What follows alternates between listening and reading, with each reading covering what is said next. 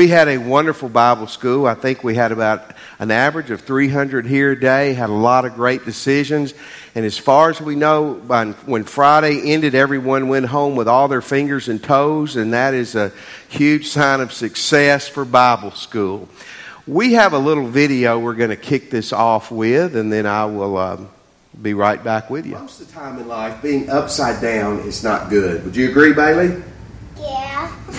Most of the time in life, we want to be right side up. Well, this morning, Jesus is going to come in, and He's going to turn us upside down, but His upside down is really going to turn us right side up. She loved getting to do that, knowing she was going to get to be on the screen this morning. We're in Luke chapter 6, and we're going to talk about Jesus' His teachings and His principles, which really are upside down to the world, but they really are right side up. Luke chapter 6, let's begin with this. We need to put money and material things in the right place in our life. It's really interesting how 2,000 years ago, halfway across the world, in a culture so different in so many ways from ours, that their issues and their problems were very similar to ours. And money and material things was right where they were, and it's right where we are today too. Let me tell you this, begin with this. Money and things aren't going to bring you ultimate fulfillment. Anybody in here this morning who is normal and who's psychological healthy, you want the best life you can have. You want a good life. You want your life to matter and to have meaning. And Jesus shows us exactly how to have it and how not to have it. In verse 20, it says Jesus turned to His disciples and said, God blesses, or depending on your translation, blessed are you who are poor. Now, we talked about this last week. Matthew 5, 6, and 7, the Sermon on the Mount. Is that a different sermon from this or the same? I believe it's a little different because in Matthew 5, He says, blessed are the poor in spirit. Here He doesn't say that. He says, blessed are you who are poor. The word poor there means abject poverty. This is a person so poor that they are a beggar. It's not someone who doesn't have many things. This is somebody, Jesus says, that has nothing. And He uses the word blessed. Boy, the word blessed. We're going to talk more about that in just a second, but let me define this, and again, we'll go back more into it. This is a tremendous biblical word. Blessed is here, blessed in your translation. It literally means to be fully satisfied. It is a God inside of you making you satisfied. It's one whose life is satisfied. It's full of joy, happiness, because God lives inside of it. It's a blessedness that's not dependent on anything outside of it. Blessed are the poor. Now in verse 24, these are sister verses, 20 and 21, and then 24 and 25 are their sister verses. He just said blessed, fulfilled, satisfied is a certain type of poor person. But in verse 24, what sorrow awaits you who are rich. The word rich there means someone who is abounding in wealth. It's not just someone who's got a good checkbook. It's somebody who is overflowing with good stuff. For you have your only happiness and fulfillment now. Wow, what a contrast there. Verse 21, another contrast. God blessed or blessed are you who are hungry now, for you will be satisfied. The word hungry there means to be famished or to be craving food. Some of you right now, and there may be someone here who's genuinely hungry. Most of us aren't genuinely hungry. We're excited to go get a pork chop when this is over, right? Or a piece of chicken or a bologna sandwich or whatever it is you're going to eat. But we're not genuinely experiencing hunger. The word hunger here means someone who is genuinely hungry. Now in verse 25, listen to what he says. He says, what sorrow awaits you who are fat and prosperous now. The Bible got a little offensive there, didn't it? For a time of awful hunger awaits you. What sorrow awaits you who laugh now, for your laughter will turn to mourning and sorrow. Now this is interesting, and then this is absolutely the truth. You know, in our society, thin is in. Back then, fat was in. I call that the good old days. And here's why. Because a person who was poor, they really had a hard time even getting money. They had a hard time scratching to get food. They lived day to day. And so people who had money, one way you saw that was not only how they dressed, but how they could blow up. And so if you saw someone who was fat, you didn't say, well, they need to go work out more. You go, man, I'd like to be like that person because they have money. That was a sign of wealth and prosperity. That's why I call that the good old days. And so when Jesus said the fat and prosperous, that literally is what he meant there. Now, it's an interesting little touch here. Some of the wealthiest people who were probably sitting here hearing this speech were the Sadducees and the Pharisees, the highest religious leaders of Jesus' day. Many of them had a lot of money. They'd gotten it off the backs of the people. And a lot of the money back then probably translated to the buffet of the day. And so they were prosperous. Where the average person lived in great poverty. In fact, the average Jewish person that was probably sitting there was very, very poor. About 100 years before this, a Roman general named Pompey had come into this area. And he had confiscated land and property from most of the Jewish people. And he had redistributed it to other people. So for almost a century, a lot of these people didn't have land. These people were very, very poor. And not just the Jewish people, but in this Mediterranean Sea area, these people were poor. They didn't have things. They didn't have money. And they're looking to Jesus for something that's missing in their life. And Jesus comes in and he flips things around on them, just like he flips it around on us, because many of them thought, if I could be fat, if I could have clothes, if I could have money, if I could have things, then I would be satisfied. And they also equated that kind of success with God's blessing too, which you hear that on some TVs and preachers today. Same thing this morning. Many of us feel this way. Boy, if I had some more money, things would be okay. If I had another car or a different vehicle or a different truck, everything would be good. If I could just have some more clothes, if I could join that club, if I could be a part of that group, if I could just get my portfolio to this level, then I will be happy and I will be fulfilled. And Jesus turns that upside down. He goes, guys, that's not where life is. Life is not in what you possess.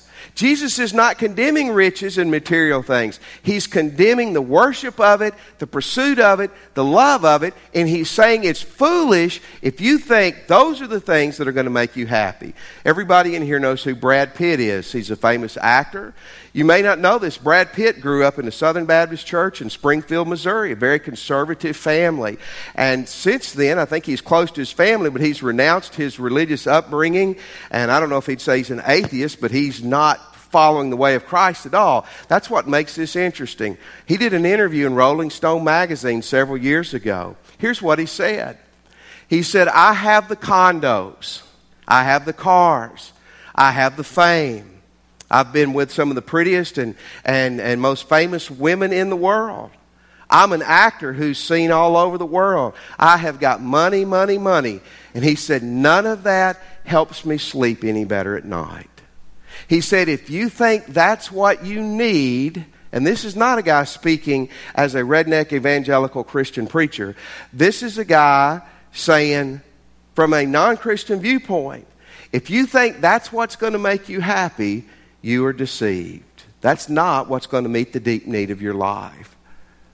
In Russia, in March of this year, there was an elaborate wedding. I went to a very pretty wedding last night, and we have a lot of nice weddings in the Ruston area. Now, some of you who spend money on weddings recently, you know a wedding is painful. You young people have a great wedding, but know that it brings pain to your parents as they pay for it for the next 20 to 25 years.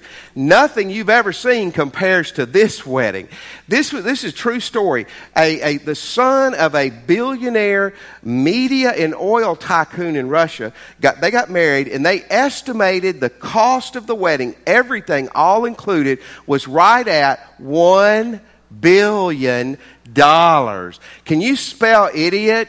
Is that not crazy? $1 billion. Let me tell you what makes that even crazier. There is no guarantee after $1 billion that marriage is going to last. There's no guarantee there's going to be love and happiness in that home. The Beatles sang an old song, "Love, money won't buy you love," and that's true. That's what Jesus was trying to tell them 2,000 years ago. If you have money, you have things, that's fine as long as you got it legally and you handle it properly. But if you think that's going to meet the deep need in your life, you're wrong. Years ago, I heard someone say, money can buy a house, it can't buy a home. It can buy a ring, but it can't buy love. And it can buy a bed, but it can't buy sleep. That's absolutely true. Jesus isn't condemning those things, but he's saying if you think that's what's going to scratch the deep need in your heart, you're looking in the wrong place. But here's the second part of this. Money and things aren't going to get you into heaven. Money and things are not what's going to get you into heaven. In verse 24 and 25, Jesus swings the stick again, and he swings it very thoroughly. What sorrow awaits you who are rich? For you have your only happiness now. And he's talking about people who are wealthy, who are depending on their wealth to get them where they are in life. And they're thinking because I'm wealthy and rich and important here on earth that somehow when I walk into heaven, God's going to say, hey, you're that wealthy person, that famous person. Come on in here. We've got a place especially for you because of your power here on earth. Jesus said that is nonsense. Verse 25, what sorrow awaits you who are fat and prosperous now? For a time of awful hunger awaits you. What sorrow awaits you who laugh now? For your laughing will turn to mourning and to sorrow. Again, he's not kicking the rich and the prosperous. He's just saying, look, that's not the way to life. That's not the way to heaven. And what a terrible, terrible disappointment it's going to be for somebody. Listen, places like Ruston have more opportunity for this sin and this mistake than some villages in Africa. What horrible sorrow awaits somebody who's gone through life thinking because they prospered or strove to prosper, but they sacrificed their soul for eternity. About a decade ago, there was a famous professional athlete that died tragically in mid-20s. And this was pretty much known before his death, but it really kind of came after. He was a pretty not very good person. And kind of through 3 or 4 people levels, I knew a little bit about him, and they said he was a sorry person. He's a great athlete, but he's a sorry person. He made a ton of money. He was famous. He was very successful as an athlete. But at 25, suddenly something happened, and he died. And Steve Leach was our executive pastor, our Clayton at that time, and Steve and I were eating lunch, and I remember Steve looking at me and go, wow, I hope he had a good 25 years here on this earth, because now he's in eternity. That's what Jesus was saying then. Jesus loves laughter. He's not condemning laughter, but he's saying if you're living the party life, you're pursuing the dollar, you're pursuing the biggest house, the biggest home, the biggest stuff, and you're missing Christ, you're laughing now, but you're going to miss God for eternity. Verse 25 again. Let's look at the last part of that, Brian. We look at the whole verse. It says, what sorrow awaits you who laugh now? For your laughing will turn to mourning and sorrow. A German astronaut named Ulrich Martin was asked about oxygen deprivation. Now, he was speaking as far as an astronaut, what it was like as an astronaut, and I'm sure it may be different in different areas, but here's what he said. He said a lot of people think as an astronaut, and I'm sure part of their training and maybe even in his reality, that there was times when he experienced oxygen deprivation. And he said people think, well, you're suffering, it's terrible. He goes, no. He goes, the weirdest thing happens when we start losing oxygen, we get silly. He said, and we're laughing and we're cutting up, and then you go to sleep. And if someone doesn't get you oxygen, then you die. But he said the last part of that is you're just laughing and giggling like there's nothing wrong at all, but you're this close to death. That kind of fits in with that verse to the person who worships at the bank or worships the house or the car, but misses Jesus. They go through life not really happy, but giggling. And before they know it, they wake up on the other side of life.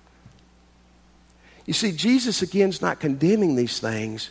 He's just saying if you were looking for eternity in heaven, if you were looking for the best life here, they're not found in money and material things. Here's where they're found.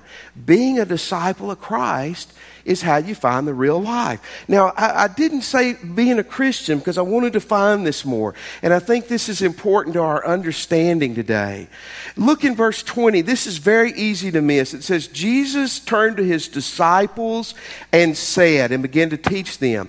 In Matthew chapter 5 in the Sermon on the Mount, it says that Jesus, many people were gathered around. It says Jesus' disciples came to him and he began to teach them. Almost every scholar you would read on this would tell you that Jesus is not primarily teaching the big group as much as he's teaching his followers. The Sermon on the Mount and this sermon here in Luke 6 aren't as much teaching a lost person how to be saved as they're teaching saved people how to live and what a saved life is. What is a disciple? See, Jesus isn't saying, hey, if you're poor, you're going to go to heaven. If you're hungry, you're going to be happy. He's not saying that. He's talking to his disciples. What is a disciple? Matthew 28, 19 and 20. Therefore go and make disciples of all nations, baptizing them in the name of the Father and the Son and the Holy Spirit. Teach these new disciples to obey all my commands I've given you. And be sure of this, I will be with you always, even to the end of the age. Folks, a disciple is three things. It's three things biblically. Number one, it's a convert. It's a convert. You need to be a disciple of Christ. It begins when you get saved. In the Great Commission, it says, go therefore and make disciples and baptize them. The first part of that, you don't become a disciple till you become a follower. A convert to Christ. It's a convert. Two, it's a public convert, a baptized convert. Jesus says, go and make disciples and baptize them. In other words, Jesus wants you. Life is found. It begins when you give your life to Christ. You become a disciple and you are overt about it. Jesus does not want you to be a secret follower of his. That's part of baptism. It's a public profession that I'm a follower of Jesus. And number three, it's a learner and a follower. Learner/follower. You see, here's where some of you this morning, you are converts. You've stopped following and you stopped learning. You've grown cold. You know everything. And you're quenching the Spirit of God. You don't have this life that we're going to be looking at more in a moment. It begins when you become a convert. It's an overt convert, and it's a learner and a follower. Now, folks, I read this recently, and I think this is sadly true. In our culture today, we're making Pharisees more than we're making disciples. What do I mean by that? We've made discipleship this. You go to a class, you take notes for 6 weeks, 10 weeks, you come out, and then you know more. But you're no different. You're just as mean as you were before you started the discipleship class. You're just as critical. You're just as negative. You're not sharing Christ. You don't give more. You don't serve more. You just know more. And the more you know without doing, that corrupts your heart. In 1 Corinthians 8:1, it says, knowledge puffs up. Love builds up. Don't be a puffer. Be a builder. Amen? In every way, don't be a puffer, right? Be a builder. A disciple is not someone who just has academic knowledge. A disciple is someone who's getting it here and it's coming through their heart and out their hands and their feet. A disciple is one who's becoming like Christ. Jesus is talking to disciples here. Converts, overt converts, who are continually learning and following. And here's what he tells them, and he tells us being a true disciple is how you find true joy now. Some of you are searching for joy in alcohol. You're searching for it in drugs. You're searching for it in money and material things. Jesus says, if you're a true disciple of mine, this is where you're going to find it. Jesus turned to his disciples and said, God blesses, or blessed are you who are poor, for the kingdom of God is yours. Many of these people were dirt poor. In verse 21, God blesses you who are hungry now. Many of them maybe were hungry. They scratched to get food every day. You're going to be satisfied. The word blessed, let me define this for you again. If you're taking notes, please write this down. It means to be fully satisfied. It was a word used in secular Greek to describe the gods, the G-O-D-S's. They said that the gods, and we know there weren't any gods, but the gods, they lived above the fray of the world, so they didn't have to deal with the problems and the issues of the world. They were always full of joy. Here's what this word blessed, Jesus was saying. Jesus was saying this word blessed means God dwells in you. God gives you a joy and a happiness that nobody else can give you, that's not dependent on anybody or anything else. It's a full satisfaction that comes from the Lord himself. He says, blessed are you because the kingdom of God is yours. The kingdom of God, biblically, it's three things. Obviously, where God reigns in heaven today, that is the kingdom of God. Someday at the end of the world, when the devil's cast into hell and Jesus, we're literally in his presence and he's reigning, that'll be the kingdom of God. But Jesus said something great. Jesus said the kingdom of God is within you now if you're a child of his. Isn't that great? The kingdom of God is present and future, but it's also present in you today if God lives in you. And he says, I can give you life and joy that money, that sex, that drugs, that alcohol, that power, that control, that fame, that none of that can give. I can give this to you. What does this look like? Joy looks like happiness. Happiness and joy look the same. They just have a different source. Happiness comes from what happens. Biblical joy comes from God, from within. I always get tickled at Christians that say, well, I'm not happy, but I'm full of joy. No, you're not. You're just a grouch who knows a little bit about the Bible, to throw around Bible terms. If you're full of joy, it looks just like happiness. Amen? You're not a grouchy, joyful person. And Jesus said, I want to give you something. Listen, Christian, this is what we need to be praying for. God, give me this blessedness. It's found when we're a disciple. It's found when we stay in Christ and we stay close to Christ. Many of us are overworked. We're tired. We're stressed. We're striving for the wrong things. Jesus said, in me, even if you're dirt poor, Jesus says it'd be better to be dirt poor and hungry than a billionaire without God. You'll have more joy than they will. You don't believe that. That's what the Bible says. That's truth. This is very interesting. 1950, the average American home, let me read this just so I won't get this off. The average American home was 983 square feet. Did you get that? That's a small house. 983 square feet was the average American home, occupied by 3.5 people. Don't you always like the 0.5? I think my little brother was like a 0.5 in our family. The average American home today is 2,700 square feet. 983, 2,700. Occupied by 2.2 people, whatever 2.2 is.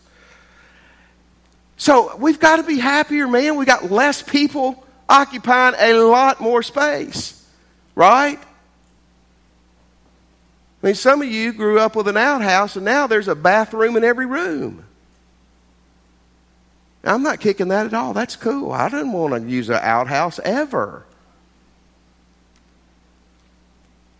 But anxiety rates and suicide rates are a lot higher today than they were in 1950. Because, see, the size of your house isn't going to meet joy in your heart. Jesus said, you become my disciple. I can give you a blessedness that the world can't take from you. and that you can't get anywhere else. Here's the second part of this. Being a true disciple is where you find eternal life too. Folks, I want to tell you something sad. There'll be a lot of poor people in hell, a lot of rich people in heaven. There'll be a lot of people who will die hungry who will go to hell, and a lot of people who will die fat that will go to heaven. It's not based on your weight or your billfold. It's based on a relationship with Jesus.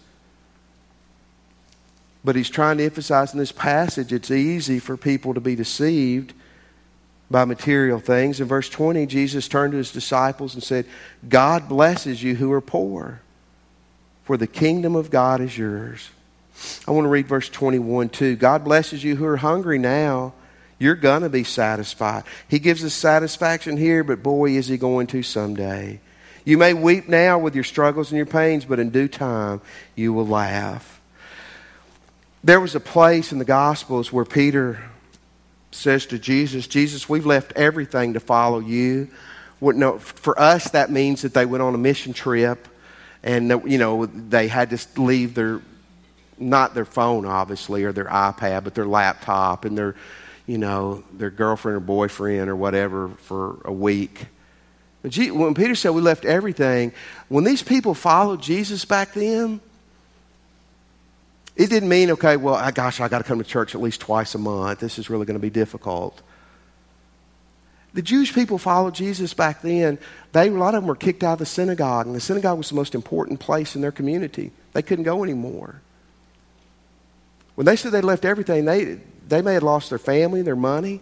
Folks, listen, even in America, much less other parts of the world, there's Muslims and there's Jewish people today that if they became a Christian, that their families would disown them.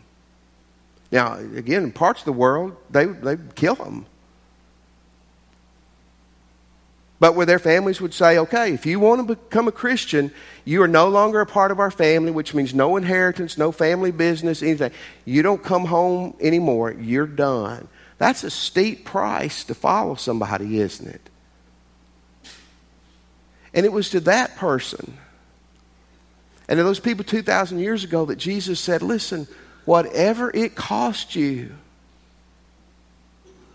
I can give you joy and fulfillment now that family or friends or nothing else can give you.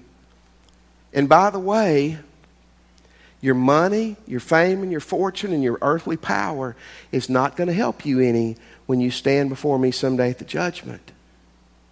But if you're the poorest, most destitute person on earth who's a disciple of Christ, when you leave this earth, you're going to walk into heaven with Jesus. You guys remember Princess Diana? How many of you remember Princess Di? Princess Diana, she died on August the 31st, 1997. She was 36 when she died. She had recently divorced Chuckles, who is the prince, Charles. And she was involved with another man and died tragically.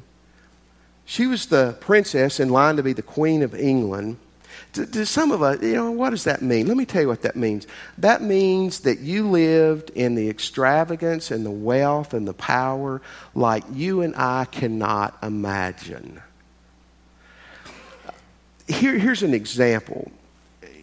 When she was divorced and wasn't the active princess anymore, this is the kind of thing on Friday you could wake up and say, let's go to Hawaii this weekend. And you would get on a private jet and you'd go to Hawaii, and the best suites in the hotel would be blocked off for you, and the private area on the beach would be blocked off for you, and you'd go to the beach in Hawaii for a weekend. And then the next weekend you could say, let's go to Switzerland, to the Alps to go skiing. And you could go to the Switzerland and go to the Alps and go skiing. You live in Buckingham Palace. And then you've got castles all over England. You've got money. She's the most famous woman in the world at one time. She's pretty.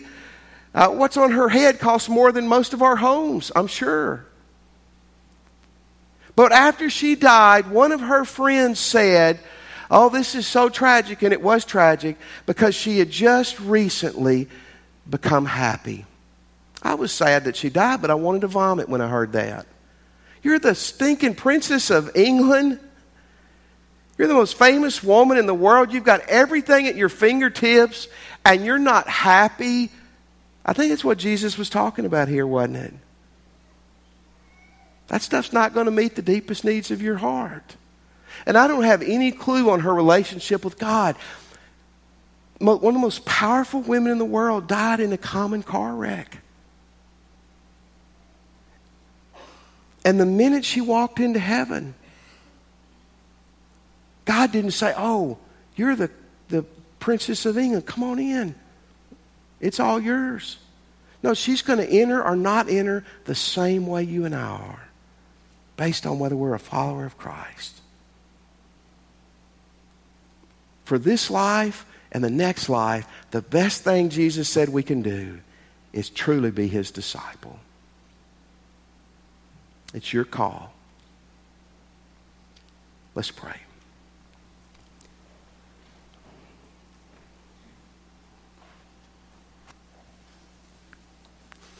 This morning, if you're a Christian, I'm going to challenge you a little bit more in a moment, but I hope you're thinking about, have you become a lazy convert and maybe you're not a follower much anymore? You're here today and you're not a Christian. Would you pray with me? If you're ready to give your life to Christ, would you pray with me and just say, Jesus, I'm a sinner. And I want to turn from my sins. Jesus, I accept that you're God's Son and that you died for me and arose for me. Jesus, come into my heart. And I give my life to you. Let me have your attention. I want to give you a couple options this morning to respond to what we've heard. Maybe you're here today and you'd like to join our church. We would love for you to do that. You need a church family to help you, to nurture you, to love you. When we stand, maybe you want to come today and join. Maybe you want to catch one of our ministers after church and let us help you do that. You come and join us today. Maybe you're here today and you're a Christian and you're doing great with these things. Keep it up. Keep the pedal to the metal. Keep following. Keep learning. Keep growing in Jesus and ask Him to release that blessedness in your life. Maybe you're not where you should be. Maybe where you're standing or at the altar, you need to get back right with Christ. Do whatever you need to do this morning to do that, Christian. Maybe you just prayed and asked Jesus into your life, or you're ready to do that. That's the greatest thing you can do. We'll be down here waiting on you. Let's stand as God leads you.